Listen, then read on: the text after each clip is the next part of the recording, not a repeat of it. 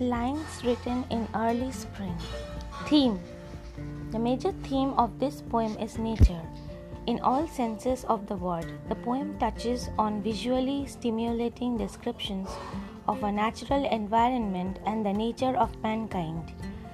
It also underlines the natural connection between everything on earth, both the tangible and intangible. Nature, as she is named in the poem, is not an entity man can see or touch in and of itself. However, through the theme of connection, we do see and touch nature in all we consume, destroy, make, and love. The speaker tells that while sitting reclined on a woodland grove, his mind was filled with several thoughts. While he finds solace in the nature's beauty, the same beauty also reminds him of bad thoughts.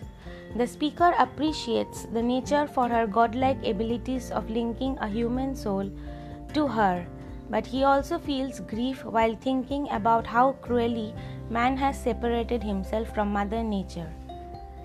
The speaker is highly appreciative of the nature's beauty. He finds delight in the green boas and has faith that the beautiful flowers enjoy every ounce of the air they breathe. They are thankful for living beside the nature. The speaker observes the birds which sing and hop around him. He is in awe of these creatures. Though the speaker does not understand their language and ways, he does recognize that the birds are creating all the movements out of sheer pleasure and joy. The breeze flowing is sweet and light, the twigs are spreading out as if to catch the sweet air, and all the speaker can do is gather pleasure in their existence. The speaker questions that if this is heaven and this is the holy place of nature, then what has man made of man that is himself and his kind by separating from such joy? It was a day in early spring, the poet sardines in a grove. It was then that he heard some sweet music. It was a happy blending of a large many musical notes like the song of birds, the whispering of the breeze, the rustling of leaves, and the murmur of the streams, etc. The poet's mind was at rest. He was in pleasant and meditative mood. When one is on such a state, one experiences pleasant thoughts. The pleasant thoughts brought about by the joys in nature induce sad thoughts as one thinks of man and his world. Nature linked the human soul in the poet to her fair works. The more joy he saw in nature, the more it grieved his heart to think what man has made of man.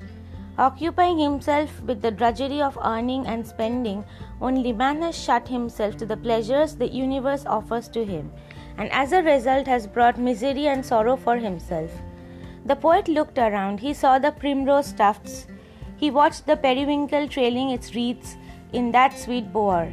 The flowers were pleasant, joyful. The poet strongly believed that every flower enjoyed the air it breathed. The birds around him hopped and played. The poet could not measure their thoughts.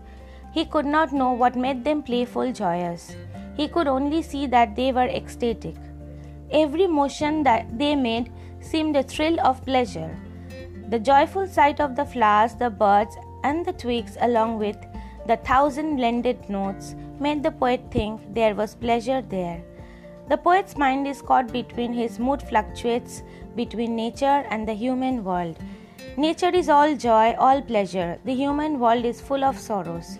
Man is a part of nature. He ought to have been a part of nature's holy plan. The poet laments how man, by severing himself from nature's holy plan, has brought about miseries and disaster upon himself. Thank you.